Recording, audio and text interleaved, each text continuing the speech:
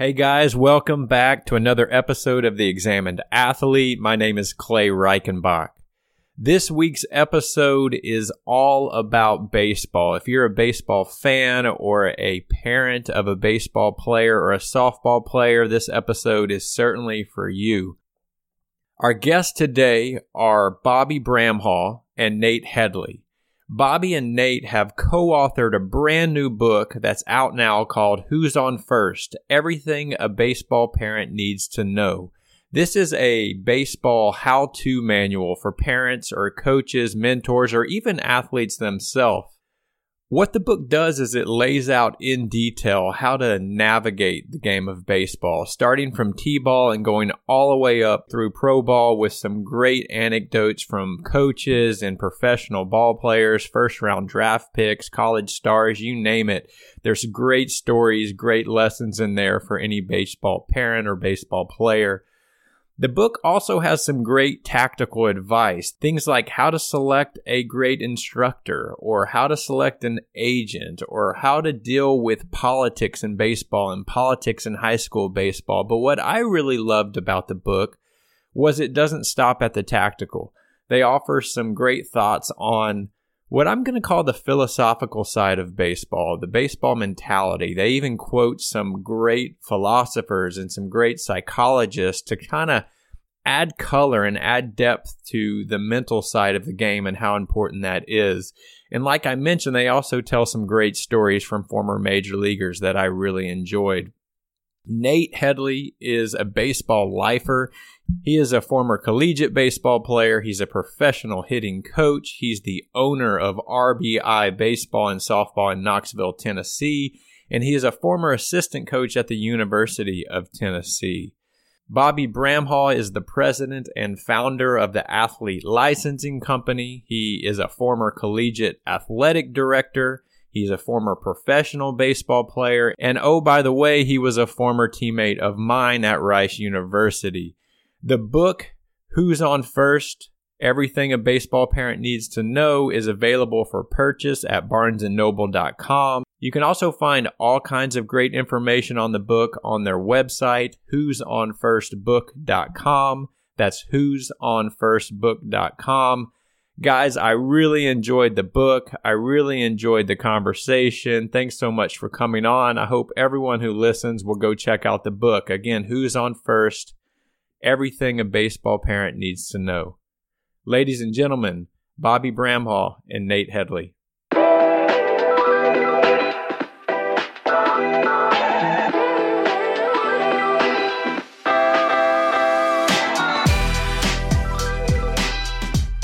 Start off, welcome, fellas. Thanks for being here. Thank you for having us, man. Appreciate the opportunity. Thanks for having us, Clay. Yeah, I'm going to start with just a big congratulations because I went through the book and it's not just a pamphlet. I mean, this is a doorstop of a book. You guys put some time into it, and I can imagine when it started, it had to be kind of an overwhelming process. So there's a lot of success in just getting it done. When you first looked at this mountain, were you thinking that it might be unclimbable? Yeah, I'll tell you how it started. So at the end of my career, 2012, 2013, I met with one of my old friends in College Station who's an attorney and a big baseball fan. And we kind of put this outline together. Well, then I go to law school and kind of life changes a lot. And it wasn't until I got so close with Nate that it clicked of how do we actually execute on that outline and get this book done. It went from just an idea to we know how to do it and we know the people involved that are going to make it great. And so once you can see the vision, we were able to kind of move toward that. And after I finished school, I had some time to finally sit down and make it happen. So Nate joined in 2019 and we wrote for 3 years almost. Yeah, so this is a book that's basically, I'll let you tell it, but an instruction manual for parents and mentors. It kind of walks you through step by step from 5 years old through the major leagues. Where did the idea come from? You mentioned it started in college. Did you just see a need in the market? You felt like parents or mentors were asking you for this? Where'd this come from? I would say that's probably kind of where I come in. Bob and I met years back where my wife and I, Lori, actually got married at his farm out here in Knoxville. And we talked about it a little bit as far as, you know, the project he had talked about doing in the past. And it's basically what I do on a daily basis. I've owned a facility. I coached at the University of Tennessee for 4 years from 2007 through 2011. I actually ran a facility before then. And basically it was, hey, this is what I do on a daily basis. And this is the questions I get during lessons. This is the questions I get after lessons. And instead of me spending 20 minutes, with a client after working with this kid and saying, hey, this is how you navigate this process, well, I've got a book you can get on the way out the door that's going to help you from, T-ball through pro ball. So it really was kind of right up my alley as far as what I wanted to get out there. And then obviously with Bobby's expertise, we were able to add in some things that we feel like would be valuable from literally T-ball to pro ball. Yeah, that's helpful to give a little background. Bobby, why don't you give a little of your baseball background and professional background? Kind of give us the Cliff Notes version. My career started with Clay Reichenbach at Rice University. That's right. And that's right. Yeah. 2005, we came a game short from going to Omaha and ended up growing up real fast at Rice under Coach Graham and the staff, and had a great crew around us that made us successful and made us better people. So we got to go to Omaha in 06, 07, and I signed as a junior with the Brewers, played 4 years in their system and had double Tommy John. I had back-to-back surgeries. One didn't work very well and had to go get it redone. And so when I made my comeback, I had a lot of growing in that time to realize kind of what I wanted my life to look like. So when I came back, I had a really good year and realized there wasn't going to be an opportunity as an older guy in pro ball. And so I bounced around with the Phillies, Nationals, Marlins, and then got to play my last year in Puerto Rico. And when I was in Puerto Rico, I started realizing I got to find a career. So law school was my next thing, giving me an opportunity. So I was studying for the LSAT in Puerto Rico and applying to all the schools, figuring out what the next step was. Well, when I went to law school at Tennessee, that's where I met up with Nate, and we became fast friends with our backgrounds being the exact same. And when I was here, I learned to write. I mean, law school is basically reading and writing practice all day, every day for 3 years. And so I kind of believed in the process of, well, there's a lot of authors in the world that write great books. I have an expertise from baseball that I feel it's a story untold. And I wanted to tell that story for parents in a way that I could put it on paper based on what I learned in law school. So that's the Cliff Notes of how this came to be from my baseball background. Yeah, you mentioned that 2005 year. One of the things that I think is unique to baseball players is our memory. I mean, to go back, I had Lance Berkman on, and he was quoting counts from high school and middle school. And you mentioned that being 1 out away. I can remember standing on third base in the 8th inning. We had the best pitcher in college baseball on the mound, Eddie Degerman, and we had 2 outs and 2 strikes on a guy named Brian Bogusevic. And if you can remember, Bobby, I was standing down there and I'm going, Eddie's going to strike this guy out. And here's how good my memory is of this moment. Brian Bogusevic, who was a first rounder for the Astros, was the 7th hitter in the lineup. And in my head, I was going 8-9-1 in the 9th, 8-9-1 in the 9th. And I was loving that because their 2, 3, 4, 5 was just murderer's row at Tulane. And I can just remember that feeling. And it ended up not working out, but going 8-9-1 in the 9th, and we're in Omaha. But anyways, I hope to draw some of those stories out of you guys today. Before we get into the book, I want you to get into some stories. We'll start with either one of you guys, but what is it you love about the game of baseball? What made you fall in love with the game of baseball? Where did this all start for you?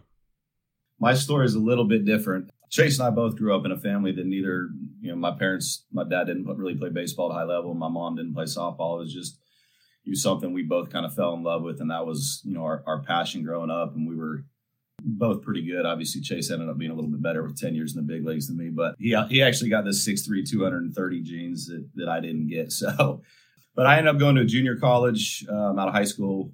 Had a couple offers, some D2 schools.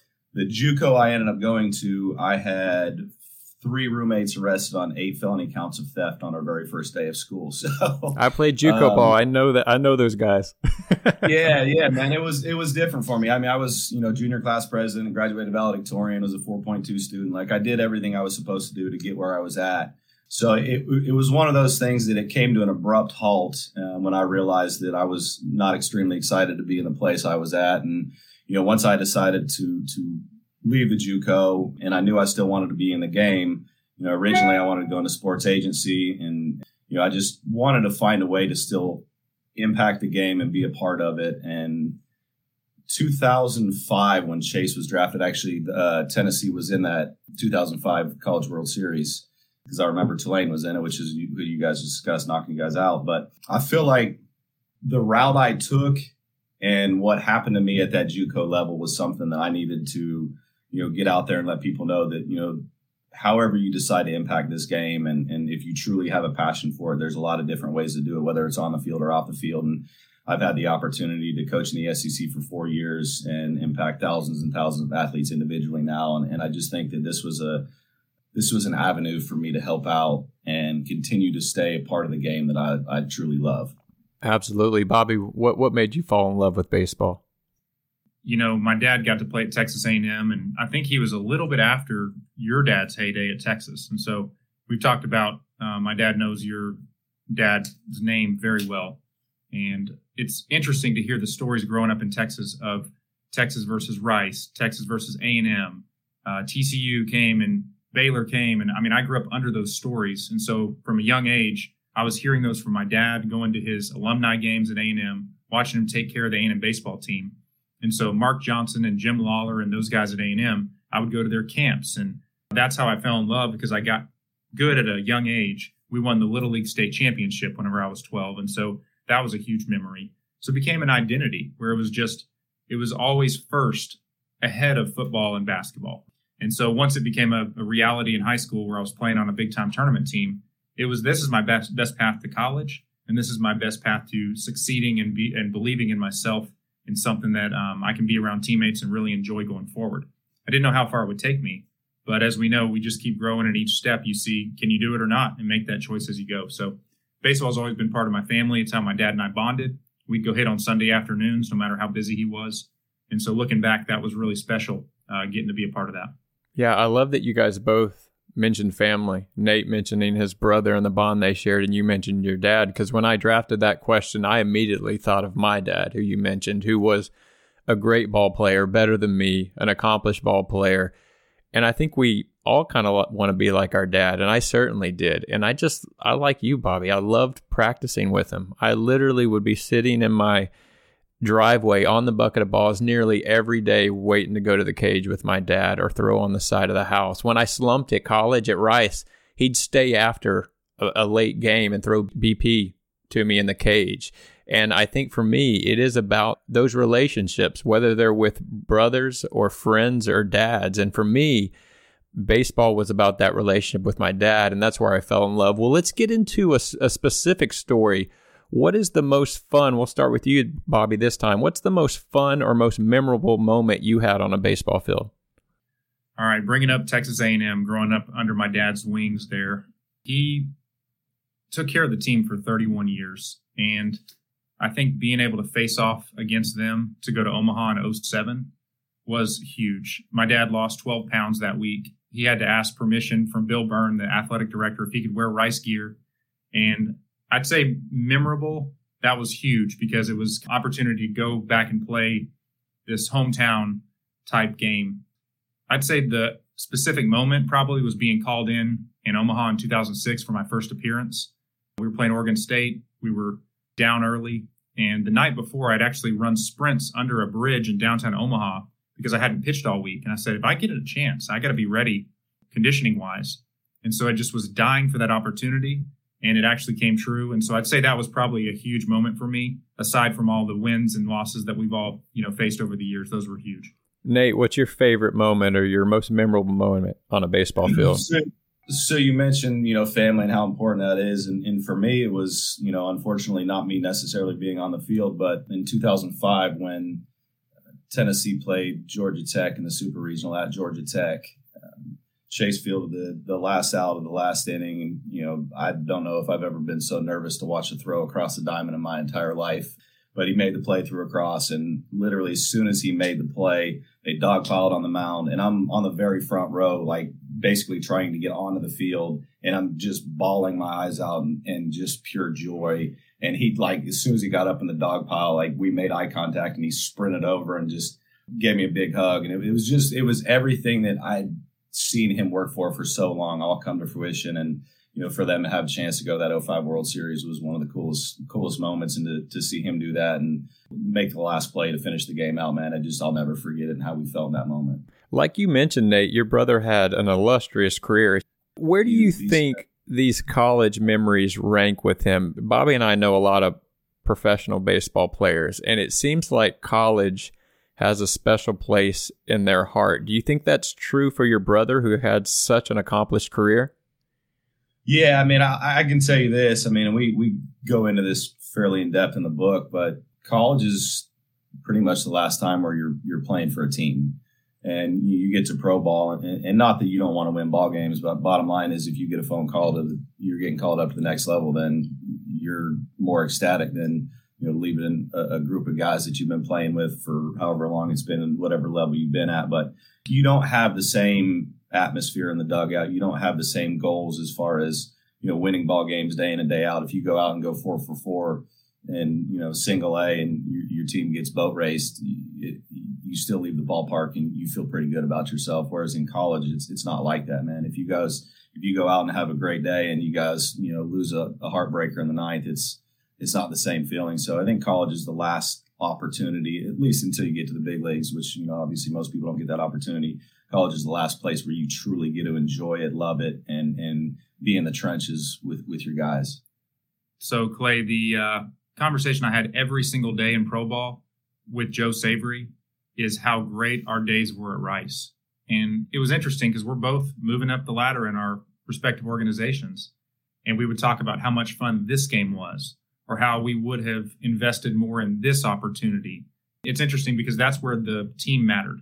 And that's where your best friends are in the dugout with you, rather than this almost the competition is sitting next to you on the bench and you hope that they don't do well, rather than let's all go win something together. So that's why college is so It becomes so a business. Yeah. Well, since you guys are making me, I've got to share a story because I think my favorite memory, Bobby, would be your freshman year, LSU 05 in the regional.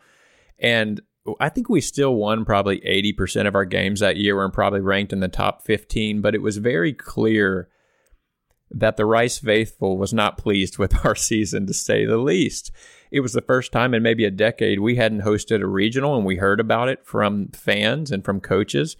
And we go into Baton Rouge as the 2 seed, ostensibly the underdog. But I can just remember that feeling, that brotherhood you were talking about, that feeling of believing in one another. I'm getting chill bumps now just thinking about it. I can remember a specific ball player named Travis Reagan, who was a good ball player but had a really rough year. He was hitting, I think, under 100, but he caught our Friday starter.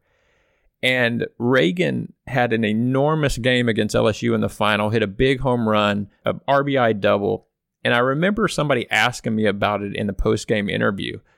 And I can still remember just being confused by the question when they were going, how did Travis do this? He hasn't hit all year. And I was thinking, are you kidding me? Every one of us believed in Travis. Every one of us believed in every guy in that dugout. And if I could bottle up that feeling of just believing in one another and sell it, I certainly would. And I agree that there's something about that brotherhood and that kinship in college that I'll never forget. I think that's my favorite memory on a baseball field. Well, let's get into the book itself. Early on, you point out something that I thought was pretty interesting. You were comparing baseball to other sports, and you say in baseball, this is a quote, politics are equally as impactful as performance. Nate, why don't you take this question? Walk us through what you mean when you say that. We cover that a little bit, a couple different ways in the book. I mean, one of the biggest things that I've seen specifically in the market I'm in out here, whether you're going to a public high school or a private high school, there's kids that lose opportunities and or gain opportunities based on what their parents are able to do to help a program. And I think that finding the way to navigate through that and understand that, you're going to face barriers in your career. You're going to have hurdles, whether it be physical limitations or whether it be politics that go along with the power of the pen and who's writing the lineup, and keeping players locked in on and controlling what they can control and making sure that, they don't get overwhelmed by the obstacles of things that, they really have no control over is one of the most difficult parts of what I do on a daily basis. And you're trying to keep kids positive. And a lot of times, honestly, it's even more the parents than it is the kids. I mean, I'll have a kid come in and he's grinding his tail off and he's getting better day in and day out. The numbers are getting better. He's producing when he's getting his opportunities, but he's still got mom or dad in the ear just chirping nonstop. Like, well, he should be hitting in a 3-hole or he should be playing shortstop. And, it's trying to keep the parents going the right direction to not be another obstacle that their athlete has to deal with. And I think that was one of the biggest reasons we wrote this book is going to help athletes, but it's going to help parents understand how to help their athletes more than anything. And yeah, one of the things you pointed out in that section, I'm not sure who wrote that section, was the reason you're pointing out that politics are important is because the book is going to help you control what you can control and focusing on controlling what you can control. And one of the things I thought about throughout my career was the importance of things like time and place and need. Luck greatly favors the prepared and those that take chances and those that are talented and work hard. But luck plays a role. I played with some wildly talented players, both with and against, that didn't achieve what you thought they'd achieve, largely by matters that were outside of their control. Let's move on to another subject that you guys touch on a bit. You talk about natural ability and whether or not it's important and how important it is. I want you to elaborate. Baseball is one of the great skill sports. It takes a high degree of an ability. In my experience, it's sometimes difficult for young kids to enjoy without some natural hand-eye ability, something like that. So spend some time talking about how important you think natural ability is. I'd say natural ability puts you on the diamond in a way that if you can run, throw, hit, and do all the 5 major raw tools, you're going to be head and shoulders above the competition to begin. However, there's a lot of us that probably would not be on an NBA basketball court. We would not be on a college football field because we don't have those raw skills of a 4.3 40 or whatever it may be. So in baseball, you get to separate yourself based on skill. And you can cultivate those skills at an extremely early age. Like for me, I was a left-handed pitcher my whole life. So I could always throw a baseball, but I was never the fastest. I never hit for power. And so you're able to develop some baseball skills that put you above the competition based on what you can do to produce numbers on the field. And we see that in the big leagues. Nate and I were talking this morning about the players that they can't even run in a straight line, but they're on a big league diamond because they know how to hit. Or they're a great pitcher. They've got a great pitch that nobody can touch. And so I think in baseball it's unique. You don't have to always have the raw tools to be a great baseball player. So I'm going to elaborate on that a little bit. We were talking about this morning with Bobby, and actually I had one of my hitters in last night. The kid's name is Jack Alley. He's a Division I football prospect and baseball prospect.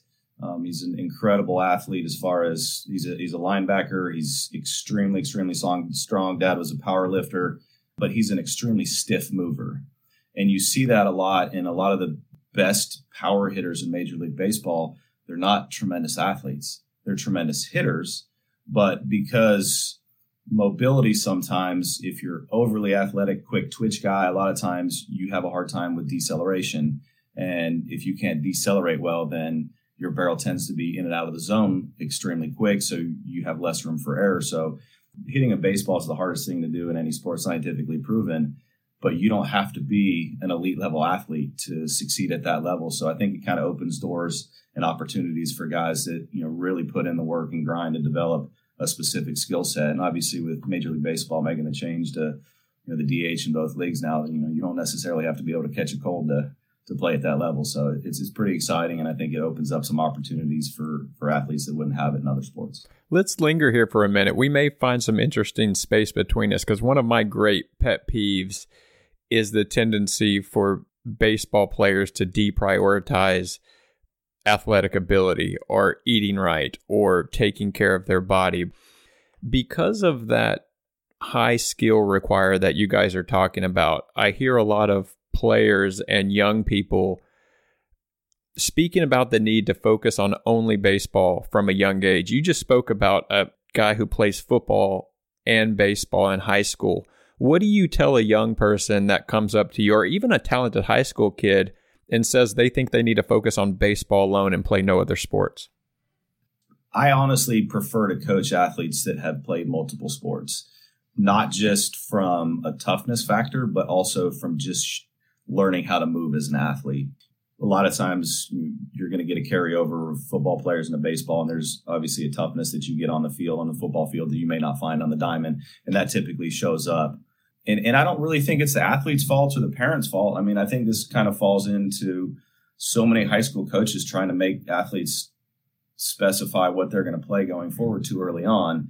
And then you lose that toughness, you lose that grit, you lose that fight to get on the field, you lose, the ability to never stop competing, whether it's the 7th inning, the 9th inning, whatever it is. So I feel like way too often now, and unfortunately, I think high school football coaches are sometimes an issue here where they're, hey, you have to be at this, you have to be at that. And they pull away so much from the baseball side of it that, these athletes don't have the opportunity, and they're forced because they feel like if they don't make that decision early on in their career, that, they're going to lose opportunities. And we actually, interviewed a number of Major League Baseball players and coaches that also, agree that playing multiple sports for as long as possible is the best way to go. I mean, if athletes are going to athlete, man, whether they're on the gridiron or they're on their diamond, man, athletes are going to athlete, and learning how to allow those specific skill sets to show up on whatever field you're on is extremely important. And I wish that coaches would do a better job of communicating, at the high school level and even before with, some of these athletes that are doing it before they even get to high school. And I just wish that they would be on the same page as far as, hey, we can make this work. They've been doing this for a long, long time where players have played multiple sports, and you don't necessarily have to specify. And I get it, man. You get to your junior year, and if you're a way better baseball player than you are a football player, then guess what? That may make sense. But when you got a kid who's a freshman who's playing football, basketball, and baseball, my brother and I both, we played football, baseball, basketball until I stopped playing basketball my sophomore year. Chase played all the way through his senior year, and I played football all the way through my senior year. So you can do it. I mean, it takes an athlete that's willing to grind and put in the work and make sure they make time for both. But it ultimately it's boiling down to these high school coaches and them not allowing these kids the opportunity because they're so worried about, winning football games at the high school level. And ultimately, in the grand scheme of things, that's not what should be important. I also think it's a mistake, and feel free to disagree with me, but to be such a talented pitcher or be such a talented hitter like you spoke about, that you think it's not important to develop your athletic ability. I mean, there are the CC Sabathias and the David Wells. I'm showing my age a bit here. But my point being, I just hate to see it where a young kid thinks because I'm talented at throwing a baseball or talented at hitting, I don't need to be an athlete. I'd agree with that. I think you have the athletes that don't understand the 360 approach to being athletic translates to the baseball field. And so at 12 years old, they think they have to sit in the cage all day. And really the best thing they can be doing is playing on the soccer field and gaining that speed that separates them, or the basketball court or whatever it may be, getting stronger in the weight room. I definitely think you're right about that. Let's move on to another topic I think is fascinating. Bobby, I'll let you take this one. In young athletes, you speak about or write about in the book the importance of exposing yourself to a high level of competition, but not so high that the athlete is overmatched. You cite Malcolm Gladwell here in his small pond theory, which points out that talented individuals can lose confidence or motivation if they are exposed to intense competition that's beyond their immediate means or before they're prepared for it. Walk us through this delicate balance of challenging an athlete without killing a young person's confidence. Sure. And I'll use the education example that Malcolm Gladwell uses to begin. I mean, you have major Ivy League attendees that end up dipping out of their dream profession, whether it be, law or science or some type of medical profession, because in your freshman chemistry class, you have every single top, I'm saying athlete in my head, but every single top schooler in the country. And so everybody around you is so smart that you feel, well, I'll never separate myself in this chemistry class. And so then they take another route and they go general studies or something else where they wanted to be a doctor. Well, if you go to a state school, well, the competition is probably a little more general than the Ivy League to start out. Yet you can rise up, you can learn chemistry, physics, organic, and all the things you need to go to medical school. Yet in medical school, you separate yourself with the information that you've already learned to become a great doctor specifically, or profession of what you're looking to do. And so the same thing translates to the sports facility arena, where you have too great a competition early doesn't allow you to learn on the field. I remember at Rice, I was overwhelmed my freshman year. I had some bummer things happen early, and then I should have been at a place where I was able to play at a lower level, get a lot of reps, and then move, right? And that's why JUCO is so important. You get a lot of reps early, and you move to a big-time school, and you fit right in. And I think what happens is if you get a too big of a pond early, you get gobbled up by the competition. and you're out. You never had a chance to grow. But if you are able to develop in a small pond and then hit those streaks where you're going to learn real quick and you're going to jump, then you're able to jump on your own time and you may end up in the big leagues, right? But if you've already had a chance to play at a huge university and you didn't even make the team, we never had a chance to throw 90 innings at a school that you could, and then all of a sudden you're out of the game. So I'm going to let Nate talk to Bryce Brentz here from Middle Tennessee State. I mean, at a big-time school, he may not have had the success he had, but now he is. So I had an athlete who was a multi-sport athlete. He was a quarterback in high school and he was an outfielder. When I got him, he was a right fielder. His dad actually played quarterback at Mississippi State. Super athletic kid. The ball came out of his hand different. The ball came off his bat different. But, I mean, he was hitting in the 8-hole for his high school team and playing right field. And, over the course of years, he was the grinder that was constantly in the tunnel. I had to kick him out of my facility at night. Ended up getting to the point where I just gave him a key and said, hey, here's how you lock up and turn the lights off. He had a really, really good sophomore year and then kind of broke out his junior year. We were actually down in Jupiter in, I think it was the summer of his junior year. We were down there and, he had a really good tournament down there. MTSU decides they want to bring him in on a visit. And I told Brentsy, I was like, hey man, just go on your visit. Whatever you do, don't commit. And Brentsy being Brentsy, he goes on his visit. On his way back, 30 minutes onto his drive back home, he calls me and is like, hey man, I committed to MTSU. And I'm like, well, congratulations, you're an idiot. And long story short, we got a phone call from Tennessee a couple weeks later. They had interest in him. And, I had to tell Rod Delmonico at the time, I was like, hey, man, he's committed to UT. He's committed to Coach Pete. He's given him his word. I'm not going to tell a kid to back out of that. And thankfully for Bryce, he, decided to honor his commitment. He went there and he broke every single offensive record. He's actually in their Hall of Fame now, and the kid made it to the big leagues. But if Brentsy goes to UT, there's a chance that he gets lost in the mix. And really, that was a perfect fit for him to end up at MTSU. And he actually went down there, was their Friday night guy. I think finding the right fit and understanding, are you a player that can sit for a year or two, develop and come in and go off for 1 year or 2 years and still get to where you want? Or are you a guy that needs to come in, get at bats right away and be that big fish in a small pond versus being a big fish in a big pond? And I think it makes a big difference. And each individual athlete needs to understand what route they need to take. I want to linger on this delicate balance here, and I want to tell you a brief story and get you to comment on it. So when I was in college, I had a friend that had an opportunity, a scholarship offer from a top-tier baseball program, call it the University of Tennessee in your example. And he had offers from smaller schools, and he chose the smaller school over one of the best programs in the country. And when I asked him about it, he cited exactly what you're talking about. He said, well, Clay, I'm worried about not getting playing time there. I think I'll have to compete against some guys that may play against me. And I can still remember being so confused with his response. I thought, what the hell are you talking about? Like, for me, the defending national champions offered me a scholarship. I'm going to go play and I'm going to start. And I wasn't a top-line recruit, but my mentality, that just confused me a bit. And it still confuses me a bit. I hear what you're saying, but I wonder how to balance that with this confidence that we're going to get into later that some of the major leaguers shared some great stories about. Am I wrong there to go to my friend and say, what the hell are you talking about? Go play for that big time school and compete. Am I in the wrong there, or should he say, no, he made the right decision? I'd say the cream rises. And so I think it really matters what you do when you get there. And you do have to fail and you have to understand how to get on the field and how to separate yourself. But I would say there is that fine line of sometimes it doesn't work out that way and you would have had a chance to rise another place. Everybody probably is different case by case. Could not agree more. I mean, that just depends on each individual athlete. I've got a shortstop that plays for our 16 UT now that's got multiple mid-major Division I offers that, I mean, it's hard to turn down. I mean, he's basically fully boated, which you rarely see. And he's an undersized athlete.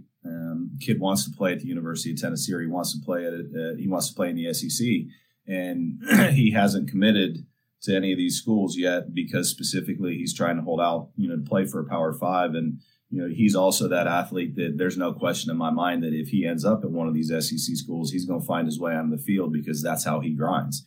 But I also have guys that I'll tell you right now that mentally that would be a tough transition for them because they're not used to sitting on the bench. They're not used to grinding. As an undersized athlete that his entire life, this kid's been told you can't do it. You can't do it. And honest to God, the kid goes to the gym at 6 a.m. before high school every single day, and he's broken out and he's become a dude now, and he's getting opportunities that, he never thought he'd get. But that kid, I don't care where he goes. He's going to play. He's going to play right away, and he's going to excel at a high level.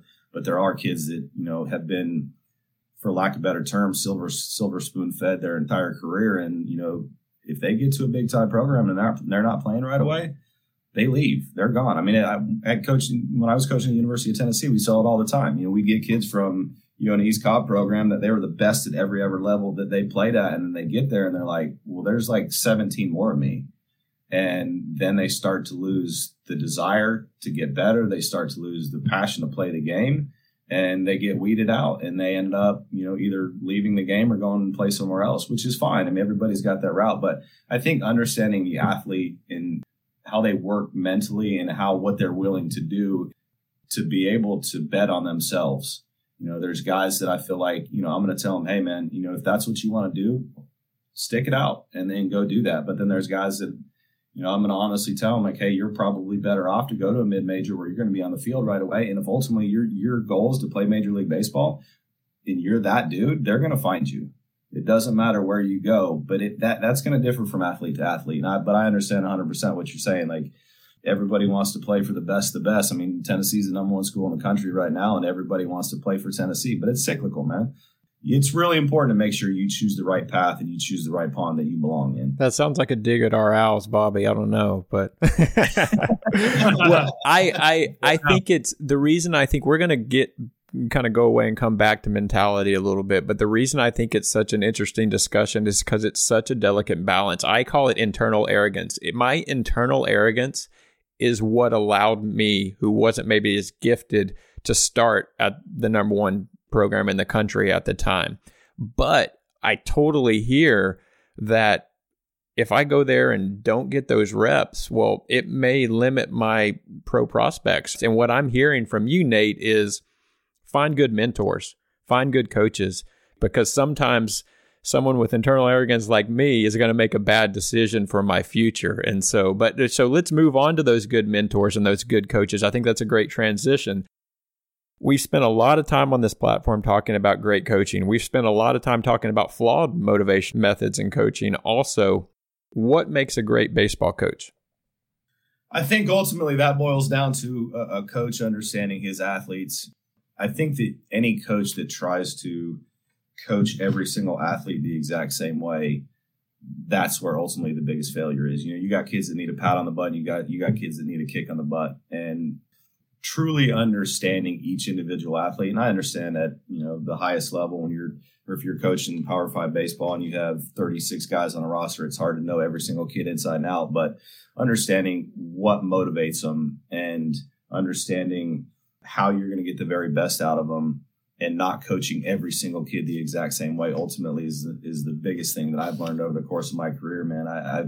When I actually got done coaching in the SEC, I coached I don't know how they do it, but a nationally ranked 9U team. And I'm looking at myself like, what am I getting myself into right now? I just got done coaching the SEC, and now I'm coaching kids that are trying to learn how to develop the most basic mechanics in the game. And it was honestly one of the best things I've ever done. I can say that I've truly coached almost every single level of the game.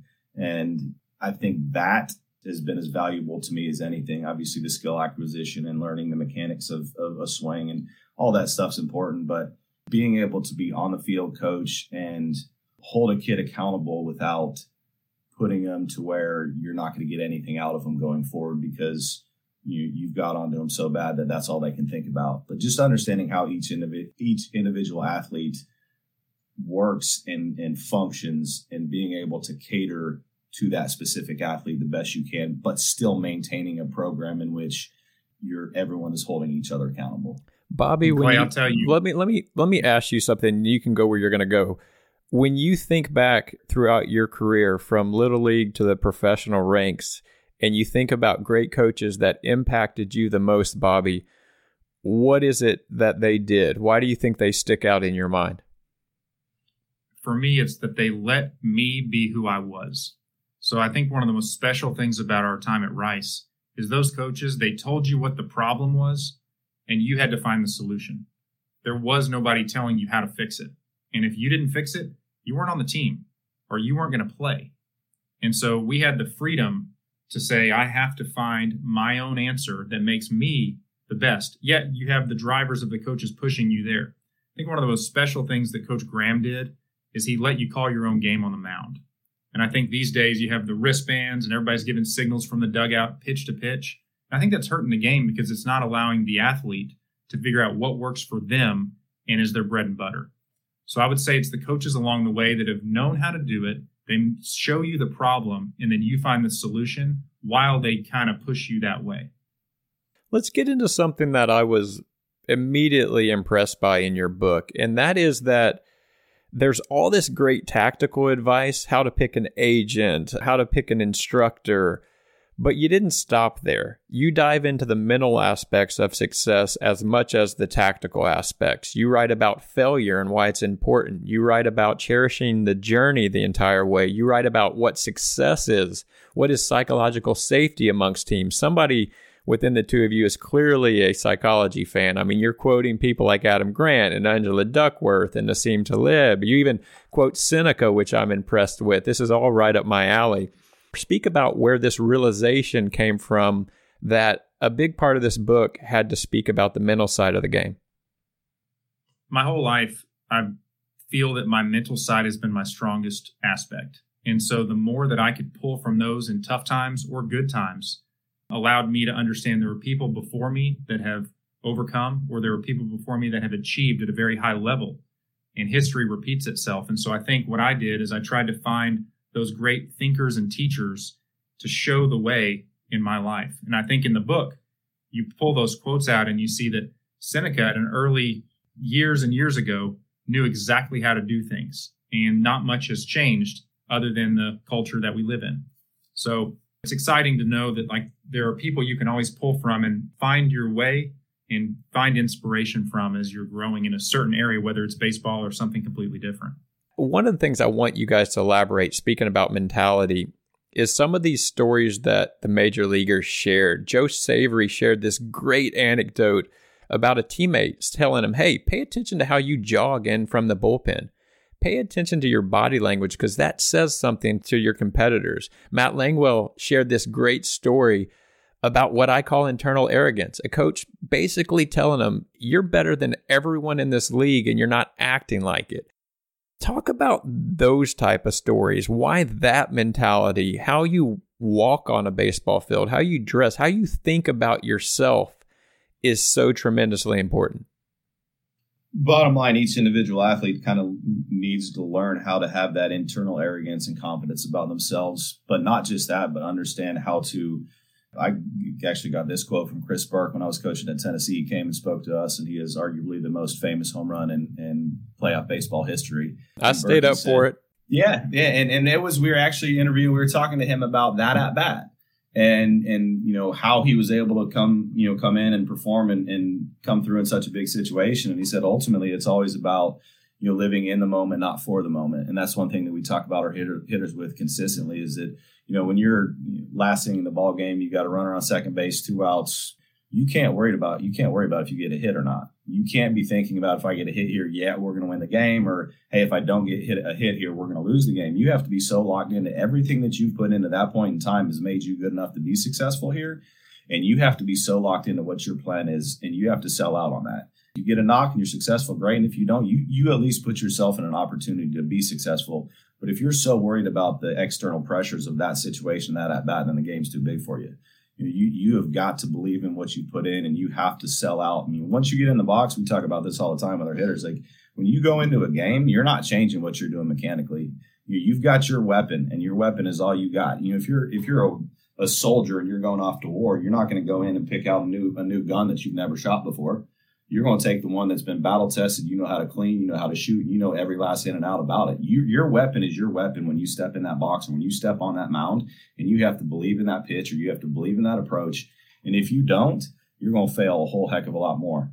If you can live in that moment and just stay locked in and believe in what you've done and truly buy into your approach and not be halfway in or halfway out, that's when you're going to have an opportunity to be successful more often than not. I love where you're going. I had the head coach from the University of Texas on, David Pierce, who Bobby and I played for, who I can't confirm or deny that Bobby shoved ice cream in his face at one point in the career. Did that happen, Bobby? Do you want to confirm or deny that?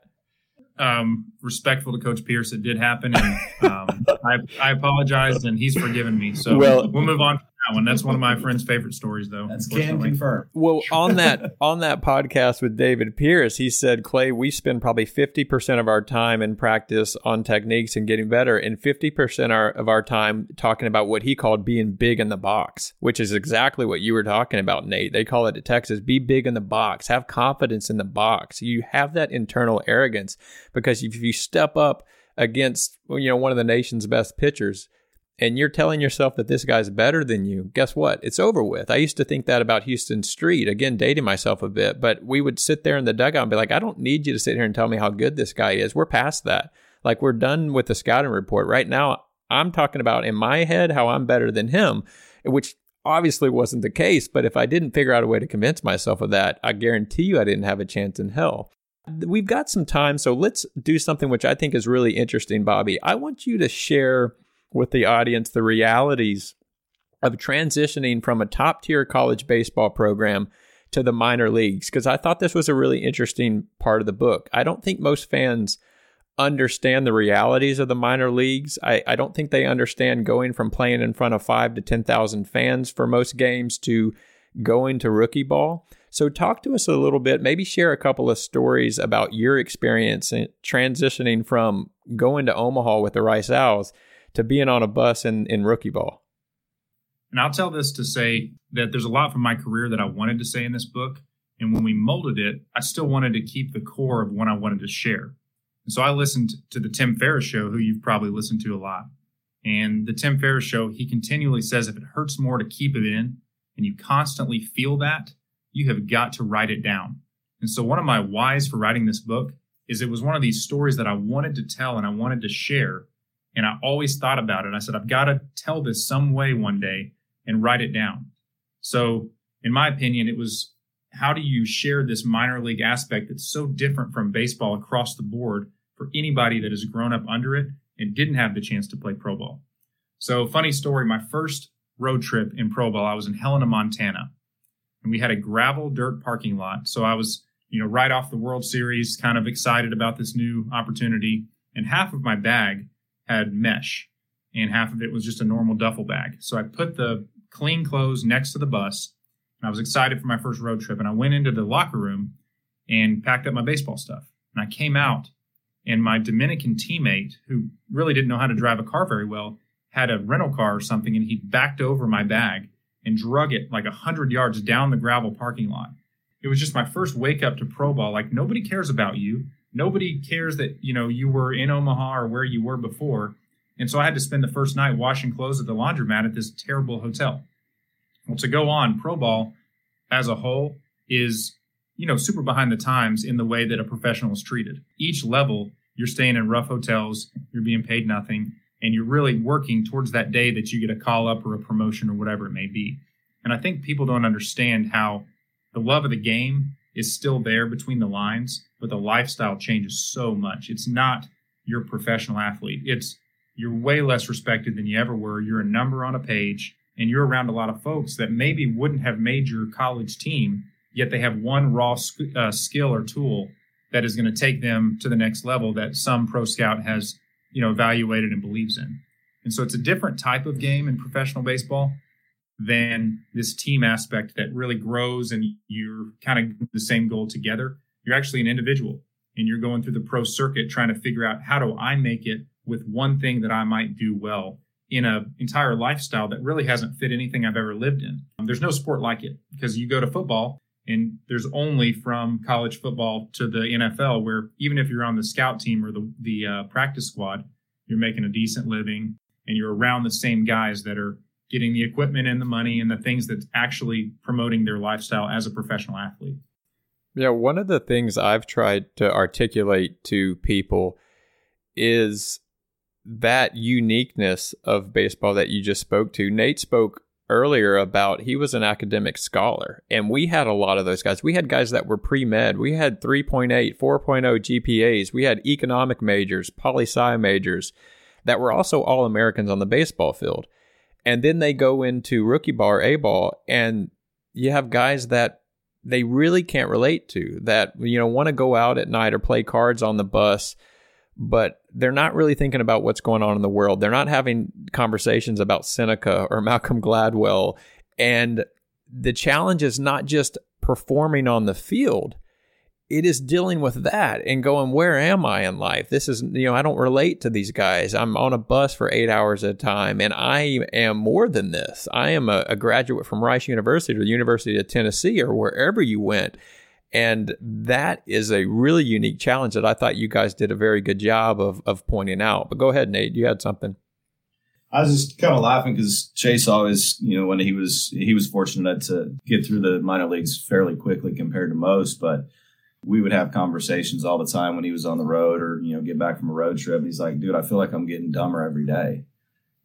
I need to find a way to challenge myself, whether it's doing Sudoku or it's, you know, reading a book or whatever it is. It's just Chase also graduated valedictorian. He was an extremely intelligent kid, academic All-American, but it was, you're so caught up into making it to that next level that trying to find a way to continue to make yourself better can be extremely, extremely difficult. Finding something, you know, to tie yourself to other than just the game of baseball, I think is extremely important for a lot of these athletes. I think that, you know, one thing I've had an opportunity to work with a lot of pro ball guys that have been in different minor league organizations. And, you know, one of the best things that I've seen for a lot of my guys is they actually find a steady girlfriend. You know, they find someone that they can actually talk to on a daily basis with something other than baseball. You know, that, you know, when Chase was in the big leagues, when we talked on the phone, like rarely did we talk baseball. That's the last thing I wanted to be. I wanted to be an outlet where he could just talk to a brother or a family member, and instead of, hey man, you're hitting $1.67 a month and a half in the season, you're getting booed at Yankee Stadium by your own fans. Like, the game wasn't fun for him at that point in time. And the last thing I needed to do was tell him that, you know, his path wasn't good, or, you know, his timing mechanism was late, or whatever it was. Like, if he asked me about it, we would talk. But, you know, I think a lot of these guys need someone to be able to lean on and have that relationship outside of baseball, because when that becomes who you are and that's it, man, you get lost and you start to lose who you are as a human being. And I think that's unfortunate that, you know, minor league baseball doesn't do a better job in nurturing that in a manner in which, you know, they allow them to actually be a human being as opposed to another number in their system. And I'll expand on two things there. So if you get a chance to pick up the book, the minor league hardships section is kind of what we're most proud of, because for me, it was my why. It was, what is it that you can take from law school and from your experience and explain to the general public, why is it this way? How is it legally allowed to be this way? And then what could change to make it better? And we're already seeing some of the changes happen because of the lawsuits that are happening against Major League Baseball from these former players. For those that don't know, there was a California case decided last month where they're going to have to back pay players that played in the California leagues. And so they're going to get money years later because they're realizing they were employees and they do deserve fair pay under fair labor standards and things like that. So a lot of it is, it needs to be shared and people just need to know about it. So there's not this romance around it where the legislature is not being called to act and make things like every other sport has to. The other thing I want to share is the reason we put this in the book is George Strait has sung a cover song by a guy named Jesse Winchester for years. It's called A Showman's Life. And it's a great song, but it's about entertainers on the road. And we always thought it was country music stars when he's singing it, but it's the exact song that I got to live. It's a showman's life as a smoky bar and a fevered chase of a tiny star. It's a hotel room and a lonely wife. From what I've seen of a showman's life, nobody told me about this part. And so my whole life was so much fun in baseball all the way through Rice. And then all of a sudden you get there and all you can say is, man, nobody told me about this part.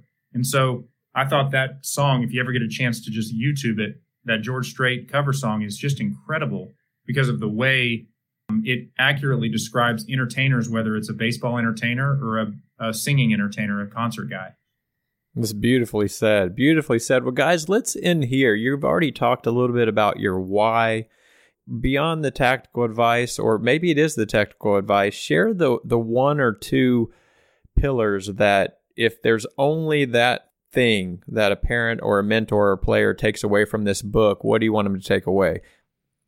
I think for me, the biggest thing is that everybody's avenue is going to be different. Everybody's career is going to be different, whether you develop early at a young age, whether you work your tail off to open up opportunities that you wouldn't have had otherwise. There's no book for this. Our book is a guideline to keep you going the right direction, but success is not a straight line. There's failure along the way. There's going to be ups, downs, ins, outs. There's going to be injuries. There's going to be roadblocks. There's going to be, whatever it is that keeps you from getting where you want to, or slows you down from getting to where you want to. Like, you have to understand that nobody's had this picture perfect ride to get there. Getting to the big leagues is, or whatever level you play at, that's your route, that's your story, that's your avenue, but enjoy that process of it. And I think so many parents, are so worried about, their kids' success and how far they make it and where they play at. Let them put in the work, let them experiment, let them understand this is part of life. Your baseball career is very similar to your career as far as whatever you end up doing for the rest of your life. No one's just going to open this door you're going to walk through and get there. There's going to be obstacles and allowing a kid to enjoy the process of it instead of, hey, this is where we're going to get there. This is where we're going to get to, and this is how we're going to get there. That doesn't happen like that.